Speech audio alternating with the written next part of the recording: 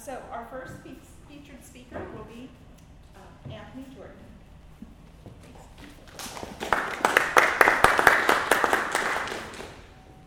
Thank you. Good afternoon. I'll just kind of set up the book a little bit before I'll read aloud from a chapter in particular that I looked at. I don't want to give the book away. The book's name is Lead for God's Sake, and excuse all the orange Post-it notes that you see here. I take a lot of notes as I read. It's actually one of our team's assigned readings as far as coaching.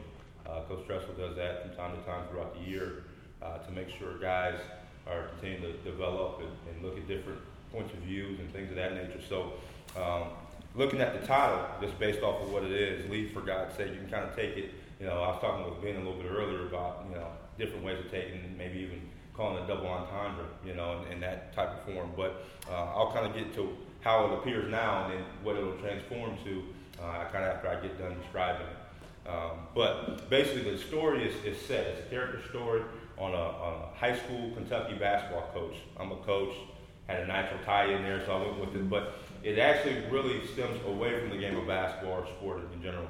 It's more about leadership and building relationships and faith and different elements to it. But as a background to the story, he's a 42-year-old high school basketball coach that was a superstar basketball player in college. Now he's had tremendous success as a high school, basketball coach. And for all of his life, he's been able to be on top, be successful, win, and do things. And now he's going into his third year at this particular high school. And he's had nothing but success. And this is supposed to be the best year yet. But yet still, they're finding trouble. They're having turmoil in the season. And as far as their dedication and commitment toward the team from their guys. So the coach is kind of going through a phase here where he doesn't know which way to go. He's always used to him being able to put in the extra effort, put in the extra work, and command the results from his troops. And for whatever reason, it's not coming to form right here as far as the early part of the book. Intertwined into the book is a couple different relationships, and I'll only highlight two of those because, again, it hits on many different angles. But one key relationship in the book is one with his good friend in the book. His name is Grant Stephan. Grant Stephan is the CEO of a multinational corporation that has done very, very well for himself. Is an Ivy League educated person, and their relationship really takes form in the early part of the book. It's really a book of two phases. One with him and Grant, and then the next gentleman is Joe Taylor, which is the school's janitor. And so through the first phase of the book with this relationship with Grant, they're all about them. They're in similar points of their lives. They're the same age or middle-aged men, and they've always had success, and Grant being not the exception. And he has gotten to the same point that Coach has gotten to with his team, his employees. They're not performing well. They're not putting in their day's work. They're always complaining, this, that, and other things. And so they're having this conversation, multiple conversations about how they can get the best out of their employees or their team. And again, the early part and the sentiment of the book in the early part is, we're doing all this work. I'm doing this work. Why aren't they responding? Why aren't the other people that are around me? Why aren't they leading? Why aren't they being leaders that they're supposed to be? In the case of Coach, why aren't my seniors leading the group? Why aren't they doing what they're supposed to do? In the case of Grant, the CEO, why aren't my employees doing what they're supposed to do? I'm paying them well. I'm giving them extra vacation days. I'm doing this.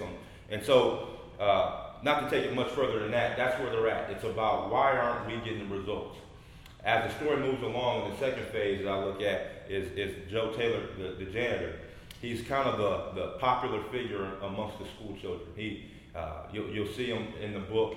He'll talk about kids coming in and out of his office at 6 in the morning and whatnot to just talk to Joe. And the one thing with Joe is Joe starts to have a constant communication with Coach, and they start talking about maybe some ways that you can redevelop your pitch to your kids and to your team. And as they go through it, one of the first things, and I'll back up just a half second, one of the things that they have two main diagrams within the piece that kind of gives you the idea of what makes people succeed. Okay, and this being one of them, people's motivation. This kind of derived from Grant and Coach's conversation about I'm doing all this. This is what I have to do to my troops. And the first thing about it, and this is literally what it looks like in the book as well. So that's not my bad drawing. So this is what it looks like in the book. But they talk about people are motivated by two different main factors: rewards and punishment. And in the rewards column, in Grant's case, he talks about the bag of money or giving people more compensation or whatever it is. And in Coach's case, it's wins and losses. So as they feel like they succeed, they have to keep increasing the rewards in this to make people happy, and so on and so forth. Exactly the same thing on the flip end for the punishment. They feel like at certain times we have to crack the whip and make sure that we have our troops or our employees in line. And those are two main ways. That's what they're focused on. That's what they're centered on. They won't budge. They either feel like they have to give more or they have to punish them more. And in Coach's case, the main character of the book, he feels like because this program has been successful and he's had a lot of wins and he's done a lot of tremendous things, that he has to side more on the hatchet, what they call it. He has to side more on the punishment, and it goes into his tirade and it goes into basically him treating these kids in a very temperamental manner and very poorly, just to get the results that he wants. As the book goes on, there's another, and I'll get back into the next phase of the diagram, but that brings back Joe into it, and Joe breaks down this diagram, and he has these conversations weekly, and it's over a 3-month span about what to do with this diagram, this rewards and punishment. And I'll kind of read from some sections in the book here, particularly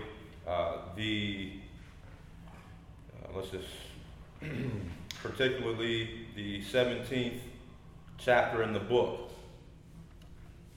I'll just flip to that. I have so many post-it notes here, I kind of confuse myself sometimes.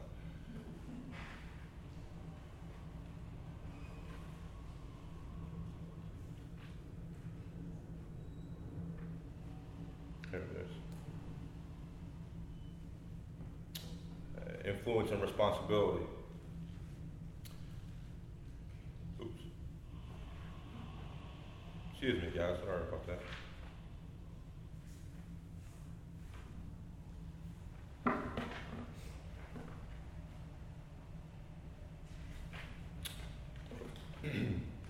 With the thoughts of the upcoming week racing through his mind, Coach woke at 4:15 Monday morning and couldn't go back to sleep.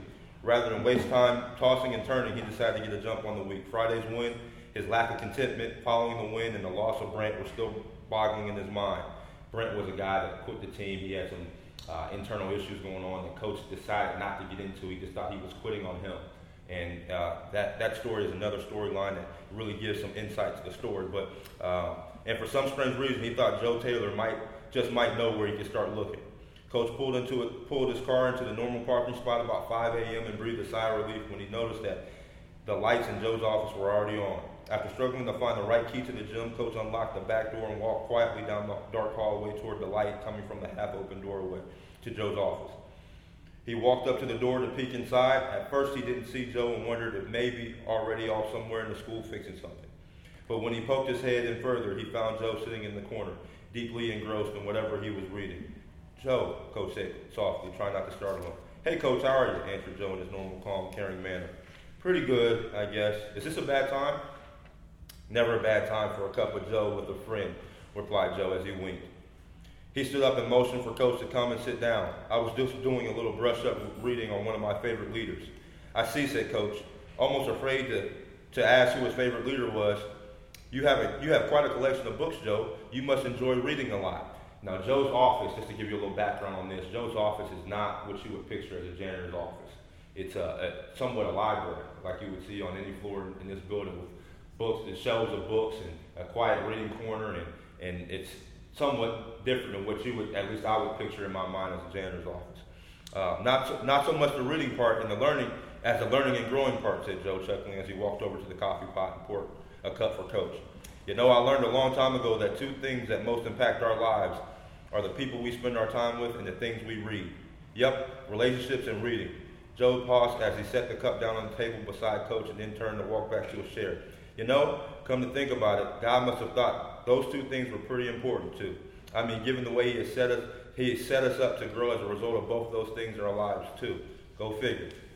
Sipping his coffee, Coach tried to figure out what Joe meant by a statement. That's true, I guess. Well, I guess I don't really know. I guess I've never thought of it like that before. Coach fumbled with his words a bit. He hadn't expected to have a conversation about God with Joe, especially not this early in the morning. Joe politely reassured Coach, "Oh, don't worry about it. Most folks don't think about it. They don't think about much anyway. So tell me, Coach, how are the boys doing? Are you making any progress with them? You know, with that hatchet treasure thing you've been working on?" Coach squirmed a little in his chair. "Well, to tell you the truth, that's kind of what I was hoping to talk to you about this morning. The whole thing is really getting a bit confusing to me at this point." "What do you mean when you say confusing, Coach?" asked Joe, resting his arms on the worn-out armrest of the chair. "Well, Friday night we won, and for some reason after the game I felt miserable. It didn't really mean anything to me. It was almost as if winning my treasure wasn't motivating to me anymore." Coach trailed off discouraged. "So you don't want to win this coming Friday?" asked Joe. "Well, of course I do, in the worst way. I spent probably 15 hours this weekend breaking down film." "It sounds like winning still motivates you, so I guess I don't understand what you're confused about," Joe said, tilting his head as if a bit confused now himself. After pausing to think about what he was saying, Coach tried to clarify things. "I guess maybe I'm more frustrated than confused. I don't understand why it seems like nothing really works this year. When Grant and I started talking about the hatchet and treasure thing at the beginning of the season, it all made perfect sense to me. I could really relate, and I really felt like I found the answer to the problems we were dealing with." Coach stood up and walked over to the whiteboard and pointed to the drawing still there from the week before. "The players have become too used to winning, so when winning lost its motivating power, I had to compensate by instilling fear." Now I pointed to the hatchet on the stick man's right hand. "I yelled, I screamed, I threw things, I ran them until they puked, I even kicked them out of practice, and it worked for a while. But eventually that seemed to wear off. Guys started fighting more in practice, they fell apart in a couple games that followed, then the unthinkable happened. David, their star center, 6'9" center, committed to the University of Kentucky to play basketball, punched a lot, and that's what he was talking about. Joe sat silently, looked at Coach with sympathy in his eyes. Finally, after what seemed like an hour of silence, he stood up and walked over to the whiteboard. "Coach, can I ask you a question?" Coach headed back to his seat. "Sure, why not? Lord knows I won't have the right answer, though." Joe stood and stared at the drawing of the stick figure. "You see anything missing? Do you see anything missing from this picture? Other than skillful artistry, no. I think it's a pretty complete picture," snapped Coach. "Well, let's think of it another way then. Besides the obvious answer of leadership, what's missing with your guys right now?" Coach thought for a few seconds. "They don't care about winning anymore." "Okay, so they're missing the will to win, right?" Joe wrote the word will on the board. "What else are they missing?" asked Joe, determined to dig deeper now. "Well, they don't care about their teammates," said Coach. "Okay, so they're missing the love for their teammates." Coach jumped in. "Whoa, love's a little strong, Joe, don't you think? These are high school guys we're talking about." "Yeah," replied Joe. "So do you want guys that like the game or love the game?" Joe looked over his eyeglasses at Coach, waiting for a response. "Love, of course," Coach replied. "Okay, you want guys who like to compete or love to compete?" pressed Joe, sharpening his point for it. Okay, replied Coach, throwing both hands in the air. "I get your point. Love's fine." Joe wrote the word love on the board underneath the word will, and then turned back to Coach. "All right, anything else?" Joe was obviously fishing for something more. "Well, I guess the only word that comes to my mind when I watch them play is passion. They've really lost their passion for the game. It shows big time." "Great," said Joe, writing the word passion on the board. "What do you mean great?" asked Coach defensively. No, not great they lost their passion. Great that you figured out 3 key things they're missing." Joe walked over to his seat and sat down. "Now look back at the stick figure on the board. Tell me, Coach, if you were a player on the basketball team, missing those 3 things, will, love, and passion, and this was your coach, which hand do you think would best help you find them again?" Coach looked at the picture in silence, and he hesitantly took a stab at answering the question. "I guess the treasure hand." "Remember," said Joe, "you've lost your will to win. That means that for some reason you really don't care about winning anymore. And the treasure is the equivalent to winning."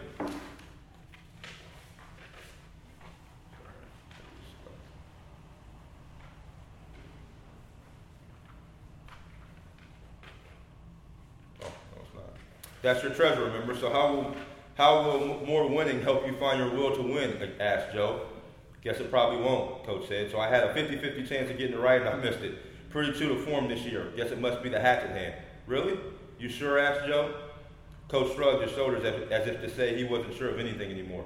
Let's say your son has lost his will to clean his room, if he ever had it in the first place. You tell him that if he doesn't clean it, he'll lose his PlayStation privileges. Will he get his will to clean the room back? Of course, in a heartbeat, said Coach confidently.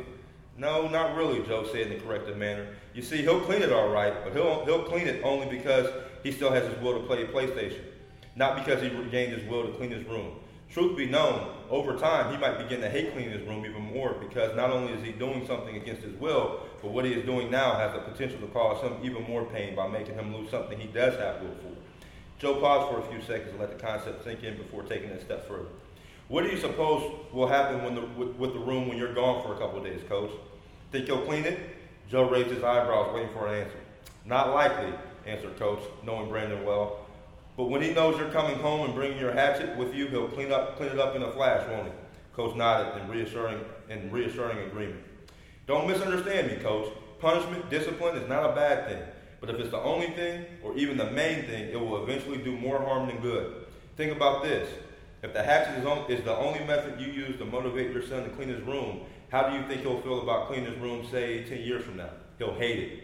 Really resent it, Coach said, as if he experienced this at some point in his life himself. So how do you think he'll feel about the person who held the hatchet for all those years? Coach sat silently for a moment as if things were beginning to sink in. Probably pretty bad. Maybe even bitter or angry, he replied before leaning back in his chair and crossing his arms. Okay, I think I get your point, but what other options are there? I mean, at some point you have to use the hatchet to get things done. Oh yes, I know, and in fact I agree. The hatchet definitely has its place in all of our lives. But if someone has lost their will to do something, a hatchet, though it might work in the short term, just won't work over the long haul, especially when it's used exclusively. After this, Joe goes over to his picture of his sons on his desk and describes the relationship he's had with his sons and how he rewarded them for things they did positively or negatively. And the biggest thing he wanted to impress upon his sons were if they worked together, the positive things that came out of that. If they had the right means and the right intentions, the things that came out of that. Okay? And I'll skip ahead to that point. The next word in connection with this will was love. And so the love that my guys have lost really comes down to a choice, asked Coach. In essence, yes, basically they're choosing not to love their teammates for reasons of their own. It may be frustration, selfishness, or just plain old personality clashes, but for whatever reasons, they're choosing not to love one another. Coach pursed his lips and sighed as he considered the truth Joe had just revealed to him about his team. So based on that premise, which hand on the stick man do you think can help them find a love for one another? Again, asked Joe, grasping the concept much better now. Coach answered confidently, neither. You sure? Asked Joe, giving him one more chance to think more deeply about his answer. Listen closely to my question, Coach. Which hand can help them find that love again? Joe smiled, knowing well he was being a bit confusing. Please understand, Coach, there is truly a place where both hands can be beneficial to one's growth, even in the area of love. Joe reached across his desk and picked up a picture of his two sons when they were in grade school. When my children were young, I occasionally reward them for working well and not for fighting. And it kind of went on to that past segment I just told you about. As if coming out of a daze, Joe looked back up at Coach. Sorry, I lost my train of thought. Now what I was saying, oh yes, punishing and rewarding my kids worked in the short run, and it was the right thing to do. But over time, I had to make sure they began to see for themselves and making the choice to work together on their own. Coach stood up as if he was really starting to see the light now and walked over to the whiteboard. So although you used both hands to help them along, that wasn't really what pushed them over the top. What really pushed them was when they themselves began to see deeper benefits that come from loving one another. Exactly, exclaimed Joe, more excited now than Coach had ever seen them. The key thing to remember here is deeper benefits, because we'll come back to that in a few minutes. Okay, Joe continued, let's take the last one, but certainly not the least. And they talked about love, they talked about will, and the third one was passion, for ways of increasing the productivity of the group, of the team, of the CEO, or whatever it was. Okay? If you want to help your players find a passion for the game again, which hand will you use? Well, a little of both, I guess. Passion is a tough thing to force on someone, but there are times when a foot in the rear can inspire a burst of passion pretty nicely. A guilty smile came across Coach's face. Joe nodded in agreement and reiterated, a burst, right? Yeah, a short-term fix, Coach said reassuringly. And on the other hand, although you can't really buy someone's passion over the long haul, stop right there, interrupted Joe, leaning back in his chair and crossing his arms. Why not? I mean, I think I could be pretty passionate if you paid me $1 million to come off the gym floor every day. Maybe, Joe, but over time, after I pay you the $1 million, you'll go right back to your old ways until I offer you $2 million, that is. Perfect. You hit the nail right on the head. It'll never be enough, will it? I'll always want more. There's a term for that. It's called greed, something our society is noted for, Joe said. So what's so dangerous about that on a team? Greed breeds selfishness. People become more concerned about what they can get for themselves than about what they can give to their teammates. A dangerous combination. And one I've become all too familiar with this season, said Coach, feeling good about the progress of the conversation. Right. So now finish your original thought. Although you can't really buy someone's passion over the long haul, I was just saying that the treasure, or in my case, winning, can inspire a short burst of passion, but over the course of time, you need much more than that to drive passion. Coach stopped as if struck on the last point he made. Guess I'm not 100% sure I know what would drive passion over the long term, Joe. I mean, with my team, the guys have all lost it. And although I'm used to both treasure and the hatchet to inspire a short burst of passion, I don't really see it in any of them right now. I guess you just have it or you don't. For the first time in a half hour, Coach felt dejected again. I guess if you really think about it, passion, love, and will are all pretty similar in the subject. There are things that come from within. You can't really force them onto anyone. They have to want it themselves from the inside out. Coach dropped his head as if he just realized his efforts were hopeless. He came all this way to find out that he couldn't fix it. He was struck with a bunch of selfish kids who had no will to win, no love for their teammates, and definitely no passion for the game. What was worse, he was convinced, having already worn out both hands of the stick man, there was nothing else he could do to change it. It was now up to the players. They had to choose to change. Joe stood up and walked over to the board and briefly studied the illustration. Coach, I want you to look Coach, I want you to look closely at this stick man because he represents the majority of leaders in our culture today. CEOs like your friend Grant, vice presidents, restaurant managers, even pastors, teachers, and parents. In fact, Coach, he's pretty an accurate depiction of you too.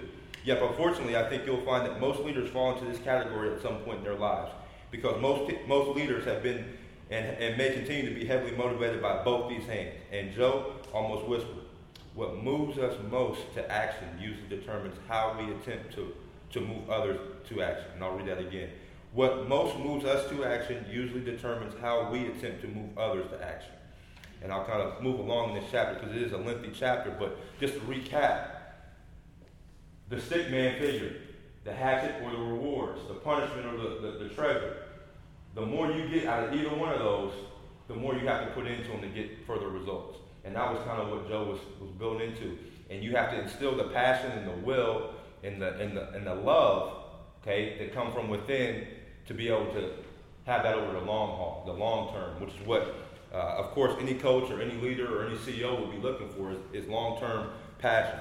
And again, I'll skip ahead a little bit, and I'll close the chapters, about one more page.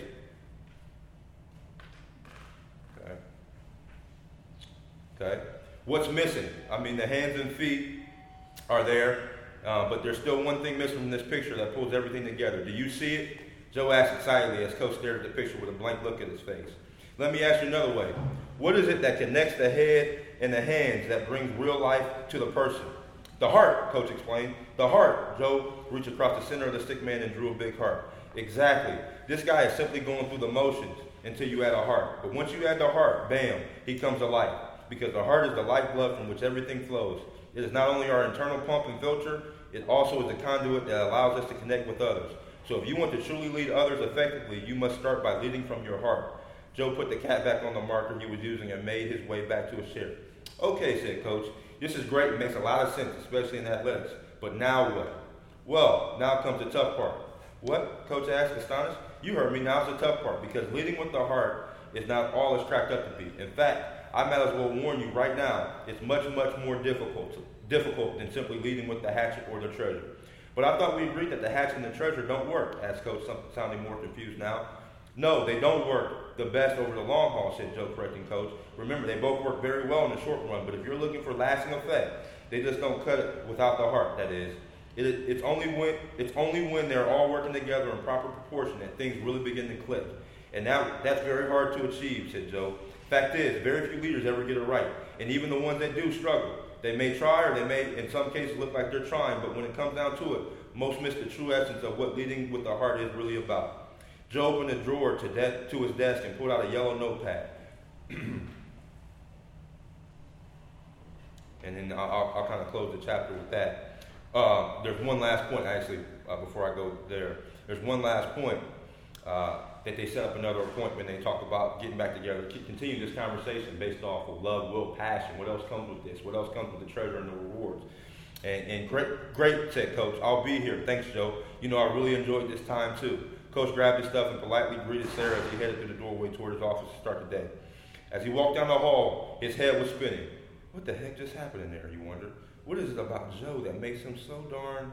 Coach couldn't think of the term to accurately describe him. He was kind, smart, creative, compassionate. He was like no other person he'd ever met before. And yet, he was a janitor. This guy should be teaching philosophy at some college, Coach thought to himself as he made his way back to his office. Now, again, not to give the book away in case anybody would ever want to read it. I won't get into too much more about it, but the one thing I will show you is kind of what the drawing evolved from. We talked about the hatchet and the reward, the punishment, the treasure, and what it started with Grant and the CEO, and this is how you motivate people. And as they continued, as more as Joe talked with them and they discussed, it became about a lot of different things. And as I read in the passage, the heart was a big part of that drove what it is that we do, or anybody does for that matter, in our course. And I instead of the bag of rewards, for Coach, it was basketball wins, so there's a W in this basketball. But the key points in this thing was why. What is your purpose in life? Is it selfish? Is it to help others? That why, that purpose needs to direct out all these things. And only from within will love, and passion come. So if you're working in a teamwork environment, you're pushing your agenda as far as everybody together and for the better, not the self-centered purpose, that will lead out to here. And it talks about embracing position and loving people and setting priorities. The one last thing I kind of want to talk about, and at the top, again, they kind of discuss about what leadership truly is, with influence and responsibility. Well, I picked the text, and I'll close with this. Well, I picked the text for a couple of different reasons. There's so many different talking points in this book that 15 minutes or 20 minutes couldn't give you enough time to go through. But exclusively, 4 main points I drew from this book. You're not just from coaching. Again, this wasn't really about a basketball book to me or a coaching or athletic book to me. It was more about, again, leadership and building relationships and motivation of true rewards and one of the things that Joe really hits on later on in the text is the power of an individual. And I think sometimes, not knowing who I was going to address in this conversation, one of the things that really drew me to the fact that we're in the library, we're in an academic setting, and there may be people that teach or what have you, the power of an individual that one person can have on a lot of different people. And this guy, Joe, was somewhat of a forgotten point. He was a guy that was a janitor in a school building that, how many times do you associate a janitor with somebody being somebody you go to talk to about philosophical issues and to figure out life's main issues and points and what the direction of life should take you. And so it brought up a couple of different points in my head. Just recently, this last week, and I'm not going to get into the religion part of things, but I attended church, and one of the things that really stuck with me, and one of the points of it, and I'll stay away from the whole faith point, but what it was how one individual can make a difference. And it doesn't have to be somebody who shows it. So in this case, the person that should be the leader and should have all these answers, as you look at it, would be who? It would be Coach.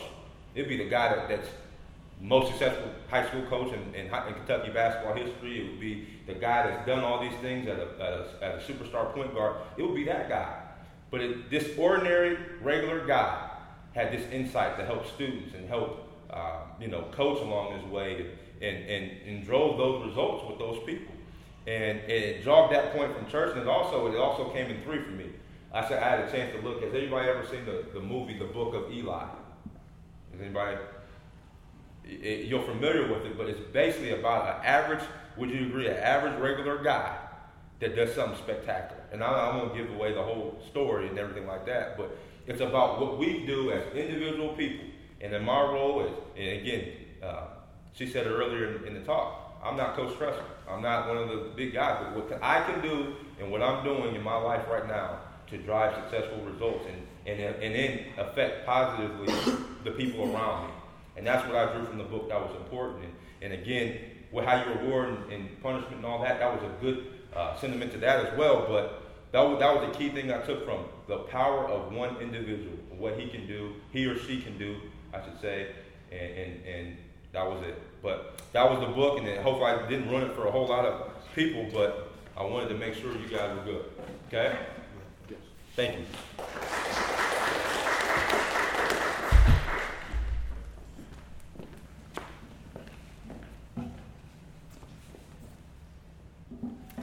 How many folks have heard of Don Giovanni? You guys know who that is? Who is Don Giovanni? No opera fans, huh? Who was Mozart? Let's start with that. Who was Mozart? Composer. You guys are allowed to talk. You don't have to be silent. Classical composer, and he wrote an opera called Don Giovanni, right? Who's Garrison Keillor? Does anybody know who that is? He does a weekly radio show called The Prairie Home Companion. And I don't know what you guys do on Saturday nights, but I love to listen to it, and he's also an author. He wrote a book called The Book of Guys. I'm going to read an excerpt from that book. It's a series of illustrative fables, and this fable is called Don Giovanni. Marriage takes too much out of a man, says the old seducer through a cloud of cigarette smoke. Marriage is an enormous drain on a man's time and energy. It produces continual deficits. It reduces him to silliness and servility. It is the deathbed of romance. Figaro, my friend, a man owes it to himself to stop and consider the three advantages of the single life. 1, if you're single, you can think. 2, you can act. 3, you can feel. Probably there are other advantages, but those 3 are surely important, yes? Think about it. There is never a substitute for freedom, and there is no prison so deadly as a life of unnecessities, which is exactly what a marriage is. A woman takes over a man's life and turns it to her own ends. She heaps up his plate with stones. She fills his bed with anxiety. She destroys his peace so that he hardly remembers it. But even a married man knows what he should have done. You should find a cheap place to live. Who needs a mansion? You put your money in the bank and you furnish your place as you please, with your own junk and great bargains from auctions. You come and go, you eat when you're hungry, you stay up late, you get drunk as it pleases you, and you have 2 or 3 terrific lovers who visit when you invite them and stay about the right length of time. Enjoy yourself. That's what we're here for. Some men should have 2 lovers, some 3, it depends on the man, said the Don. Never limit yourself to one. Monogamy leads to matrimony, and marriage, my boy, is pure struggle. Of course the single life has problems. Having 2 lovers is a scheduling problem, and 3 is a real test of a man's organizational abilities. Yet these are the very problems a man hopes for. Living alone in a cushy old apartment with your friendly Jamaican housekeeper coming on Fridays to put a shine on things, the corner laundry delivering clean clothes on Wednesdays, and your girlfriends dropping by on various evenings, each of them crazy about you, anxious to please. You know how accommodating young women can be when they choose to be. Think of having 3 like that at once. Their eyes alight at the sight of you, their lips moist, the flush of desire on their cheeks. Sound good? My yes. The Don smiled at the thought. No woman would accept such an arrangement. You would have to lie to her, said Figaro. Yes, certainly, said the Don. To lie to 3 women at once? To keep inventing stories about where you went? Is that nice? The girls who share my bed want to share my life, said the Don, and that would leave me no life at all. But to be so selfish, what if everyone were? What if your parents had been? I am selfish, Figaro, because I have a larger capacity for pleasure than other people do. Pleasure is only a hobby to them, but to me it is a true vocation. The joy of eating a sumptuous meal in the company of a sharp-tongued woman who secretly adores me, who argues with me and ridicules my politics and my ideas, the things I don't really care about, and who in a couple hours will lie happily next to me, damp and drowsy, smiling. This, to me, is the beauty of male existence. As for my parents, what they did isn't my responsibility. Figaro had dropped in to see his old friend at the Sportsman Bar in Fargo, North Dakota, where the Don was engaged for 3 weeks to play the piano. Figaro had moved to Fargo with Susanna shortly after their marriage, and Figaro had not laid eyes on the Don since he had attempted to seduce Susanna on their wedding night. One of those cases of mistaken identity in dimly lit places, so Figaro bore no grudge. The Sportsman's Bar was an old dive near the Great Northern Yards where the switching crews liked to duck in for a bump of whiskey on their coffee breaks. It was not a place you would bring a woman, Figaro thought, and any woman you might find in there is one you wouldn't want to learn more about. The little marquee out front said BBQ Beef Eswich, $1.95, happy hour 4 to 6, 2 drinks for price of 1 D. Giovanni and Hunter's Lounge nightly. When Figaro stepped into the gloom, the cloud of beer and smoke and grease, he heard someone playing Glowworm and recognized immediately the Don's florid glissandos, the tremors and the trills, the quavers and dips, the big purple chords rising, the mists, the Spanish moss, the grape arbor in the moonlight, the sighs, the throbbing of the thrush. The Don sat all big and glittery at the keyboard in the rear of the deserted room, in an iridescent silver jacket that picked up every speck of light from the 60-watt spotlight overhead. The silver threads went nicely with the Don's flowing bleached blonde hair, and the gaudy rings on his fingers, chosen for maximum sparkle. 6 rings and 6 chunks of diamonds, a ruby-studded bolero tie, a silver satin shirt with pearl buttons, and silver and turquoise earrings. He looked much the worse for the wear, Figaro thought, as if he had been living in these clothes for a number of days, including some rainy ones. But he was full of beans as always. He told Figaro he would soon be back in New York, where a big recording contract was in the offing, a major label, large sums of cash that he was not at liberty to disclose. Here he rubbed his fingers together to suggest that heavy dough was involved. The people were secretive types, you know, said the Don. And you, how are you? Have you found a wife yet? Asked Figaro. The Don laughed. It was their old joke. Marriage looks very appealing until you are in the company of married people, and then the horrors of the institution cry out to you, said the Don. Marriage is for women, Figaro, ugly women. It makes no sense for men. It never did. The married guy has to have an airtight explanation for everything he does by himself. If he wants to go for a walk around the block alone, he has to invent an excuse for not taking his beloved with him. To get up out of his chair and to go into the kitchen and run a glass of tap water, he has to announce this to his wife, like a child in the 3rd grade. Or else she will say, "Where are you going? To the kitchen? For a glass of tap water? Fine. Why can't you say so? Why do you always just wander away without saying a word? You wouldn't treat anybody else that way. How do I know if you're going to the kitchen or going to New Orleans for a week? And it would have been nice if you'd offered to bring me something from the kitchen. If you loved me, you'd think of these things. But no, you just get up and walk away. I could be sitting here dying and you'd never notice." And then she burst into tears, grieving for herself and her future death. This is marriage, Figaro. A single guy can walk around without explaining it to anyone. He can also go to New Orleans. This gives a man a dignified feeling, knowing that you could, if you wanted to, drive somewhere. Or drive nowhere, just cruise around the top, soaking up rays and laying down rubber. Married guys can't go nowhere. There has to be a plan, a list of errands, a system, a destination. Alone, your life is intuitive like poetry. With a woman, it's a form of bookkeeping. "So, how long are you in town?" asked Figaro, trying to change the subject. But the Don had more to say. "A home belongs to the oldest woman inhabitant, no matter what. Every day a man has to get her permission to come in to draw oxygen from the air, to keep his things in the closet. The permission is always conditional, and some of her rules are never explained. Some are even secret. No loitering, no unnecessary conversation, no putting things there, no whistling, no guests. We reserve the right to change the terms of this agreement without prior notice. These are kept for emergencies. And a married guy is responsible for everything, no matter what. Women, thanks to their having been oppressed all these years, are blameless, free as birds, and all the dirt they do is the result of premenstrual syndrome, or postmenstrual stress, or menopause, or emotional disempowerment by their fathers, or low expectations by their teachers, or latent unspoken sexual harassment in the workplace, or some other airy excuse. The guy alone is responsible for every day of marriage that is less than marvelous and meaningful. Why don't we ever make love anymore? That is the number 2 all-time women's question in the world.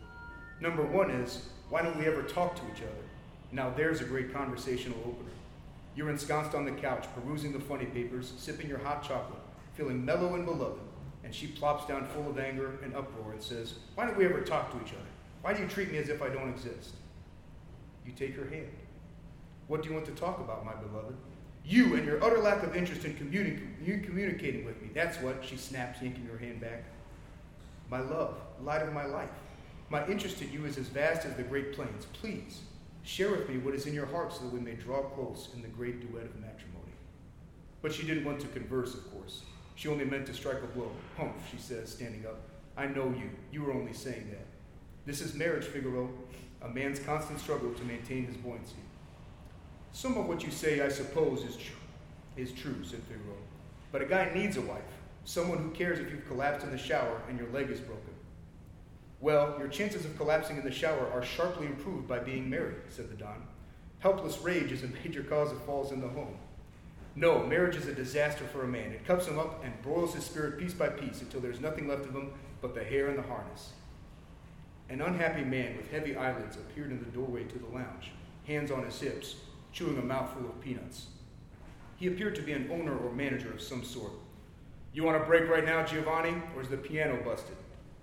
The Don turned with greatest disdain and said, Oh, sigh, I thought it was you. I hired you as a piano player, Giovanni, not a philosopher. I'd like to hear less thinking and more tinkling, a word to the wise. The man turned and disappeared. The Don looked down at the keyboard, plunked a couple notes, got up from the bench, and motioned to a table in the corner. We can sit there, he said. A life without a woman is the lonesomest life I can imagine, Figaro said with a sigh. I would be miserable without Susanna. Life is lonesome, said the Don, and lonesome isn't bad compared to desperate. But of course a man should not live without women. Luckily, marriage is not a requirement. Nobody needs monogamy except the unenterprising. Figaro shook his head. The life of a libertine ends badly, he said. You get old, your teeth turn yellow, you smell like a mutt, and you have to pay women just to look at you. Much better to marry, to be faithful, to build a deeper partnership that will hold together through the terrible storms of old age. My dear Figaro, seduction is an art to be learned, practiced, adapted, and improvised according to the situation. And like other arts, it will not desert you late in life. Seduction is a sweet story, and if the listener wants so much to hear it, then it is no lie.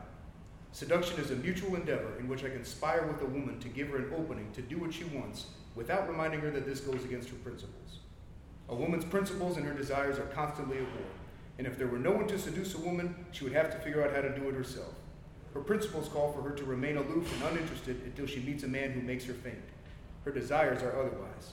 She wants to say, that man, over there, unwrap him and send him over here so he can love me. She cannot say this, so I try to help her.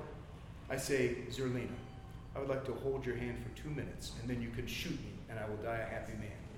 She laughs, but she does not turn away. She rolls her eyes. She says, oh, fool. She gives me her hand.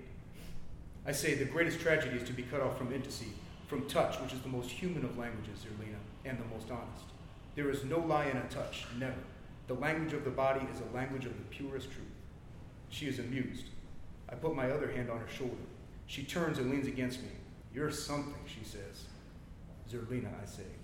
There's a bottle of champagne waiting on ice at the Olympia Hotel and a couple dozen oysters.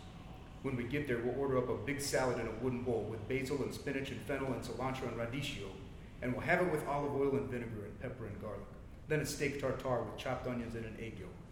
And then we'll undress quickly and without shame as adults, and jump into the big bed and amuse each other as only adults can do. And afterward, we'll eat an omelet, and then do it again. Her hand twitches in mine, and I guess that I have touched a chord. This is the best time of year for oysters, I say in a low voice, and one should never eat them without erotic plans for later. She tells me to be real, but even so, she is reaching for her purse, putting on her coat, checking her lipstick. You're outrageous, she says, and now we are almost to the hotel, and then in the room, and she says, I can't believe I'm actually doing this. But she is. She is. A wonderful occasion, Figaro, the sort of evening that someday as you lie dying, you will remember and it will bring a smile to your lips. You slept with her? Zerlina? But she's married to Mazeppo, said Figaro. I can't believe this. I may have slept with her, I may not have slept with her. I only mentioned her as an example. Zerlina, Marilyn, Marlene, what's the difference? A woman. Having an affair is not the same as marital happiness, said Figaro. You are right. Marital happiness is briefer and it has a sword hanging over its head. The happiness in marriage is fitful, occasional. It is the pleasure one gets from the absence of pain of not conforming exactly to the wishes of your wife. The man with the heavy eyelids reappeared in the door, an envelope in his hand. Time to go, Giovanni, he said, setting his big hand on the table. You're out of here. You broke the deal. Your history. The job's over. Move him. The Don sneered. What a relief to get out of this mausoleum, he said. I am, he said, the greatest romantic pianist of all time. But a romantic pianist in Fargo, North Dakota is like an all-star shortstop in Paris, not a priority item. Go to hell, said the man, and he stamped his foot on the floor. Figaro looked down. The man had hooves instead of shoes. The Don stood up. Gladly, he said, it would be better than looking at your ugly face. The man strode to the back door by the piano and opened it. and Figaro saw the orange glow of flames in the basement, fingers of flame licking the door sill. "Stop," he cried. "No, Giovanni, repent." He took the Don by the arm. "It's not too late, repent." The Don put a hand on Figaro's shoulder. "Believe me," he said, "it's easier to simply go. And compared to marriage, it isn't that bad. Farewell, mon ami."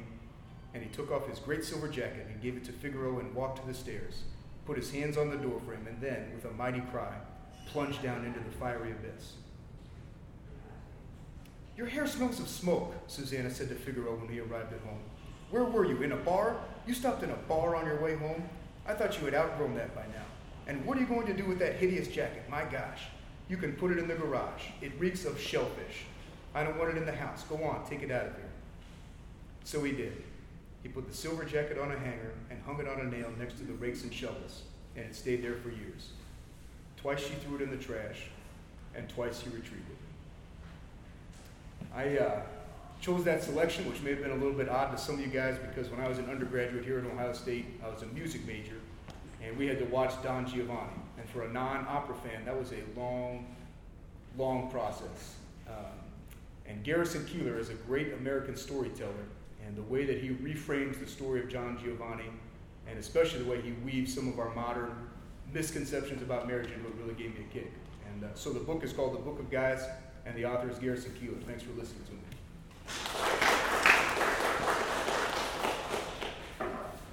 The book that I have is a book by Andy Andrews. Has anybody ever heard of The Traveler's Gift? Traveler's Gift is about a story about a guy by the name of David Ponder. David Ponder was a businessman married to his wife Ellen. Ellen was a school teacher. David Ponder is having some financial trouble. There's a few things that's going on there and so forth. And what Andy Andrews is trying to explain in the book is how we can reach success, the 7 decisions for personal success. How can that occur no matter which type of occupation that we have? Student, teacher, business world, athletic world. David Ponder has some decisions to make in his personal life. Decisions dealing with the fact that financial decisions and so forth. So he is sent back in time, and he is introduced to 7 people, starting with Harry Truman, Solomon, Anne Frank, Joshua Chamberlain, Abraham Lincoln, the Archangel Gabriel, all the way to Christopher Columbus. And I'm going to go to chapter 8 as we wrap up and read to you. And each person leaves with him. Here is one way that you can fulfill your way for personal success. So in chapter 8, he is with Abraham Lincoln. And Abraham Lincoln says, if you are determined to win, you have to surround yourself with winners. Don't be discouraged by the people you might choose for your team who talk big but produce little. Grant is my 10th try, his 10th general that he had tried in 3 years of war, of the Civil War. I just keep putting them in the boat to see who wants to paddle as hard as I do. So Ponder says, what will you do if, pause, when you win? Do you mean, where will I lead this nation? Yes, after the war, what will be your first priority? That is rather an easy question to answer. In fact, I have spent many hours in prayerful consideration of my response. The first morning after all hostilities cease, I will greet the day with a forgiving spirit. Forgiveness allows me to be an effective husband, to be an effective father, to be an effective friend and a leader of this country. Confused, David asked, what does forgiveness have to do with being effective? Lincoln thought for a moment.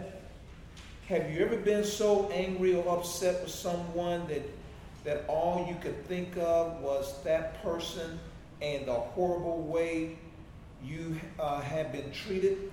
You think about him when you should be sleeping, and all the things you should have said or would like to say come to mind. When you could be enjoying an evening with your family, your children.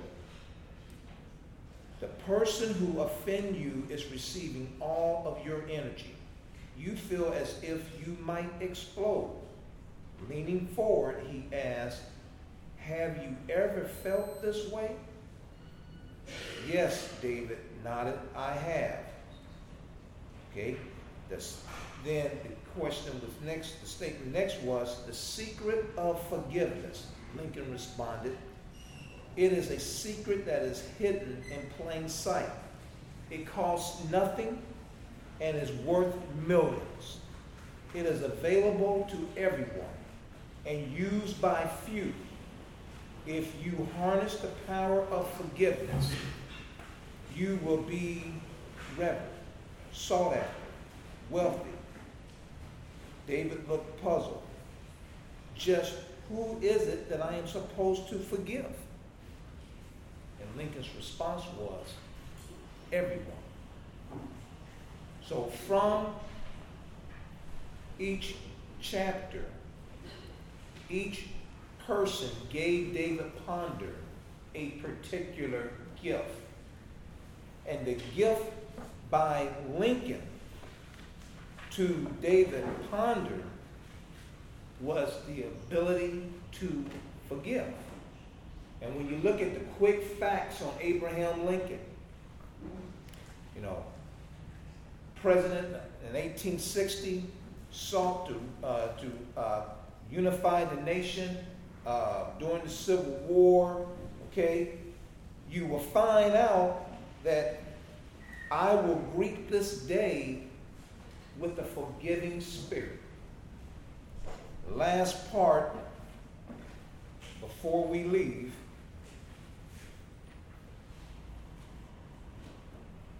for too long, every ounce of forgiveness I owed was locked away, hidden from view, waiting for me to bestow its precious presence upon some worthy person. At last, I found most people to be singularly unworthy of my valuable forgiveness. And since they were never asked for any, I kept it all for myself. Now, the forgiveness that I hold has sprouted inside my heart like a crippled seed yielding bitter fruit. No more. At this moment, my life has taken on a new hope. Of all the world's population, I am one of the few possessors of the secret. I now understand that forgiveness has value only when it is given away. By the simple act of granting forgiveness, I release the demons of the past from which I can do nothing, and I create in myself a new heart and a new beginning. I will greet this day with a forgiving spirit. And so each chapter, each person that he met, from Harry Truman, where the buck stops here, through Abraham Lincoln and Anne Frank, they gave him those qualities that he needed, those 7 qualities for personal success. And I would just like to just finally conclude, what are those 7 qualities? The buck stops here. I will seek wisdom. I am a person of action. I have a decided heart. Today I will choose to be happy. Of course, Lincoln, I will greet this day with a forgiving spirit, and I will persist without exception. Thank you very much for having us today. Thank you very much for allowing us to be here with your great audience. Thank you. Thank you for coming.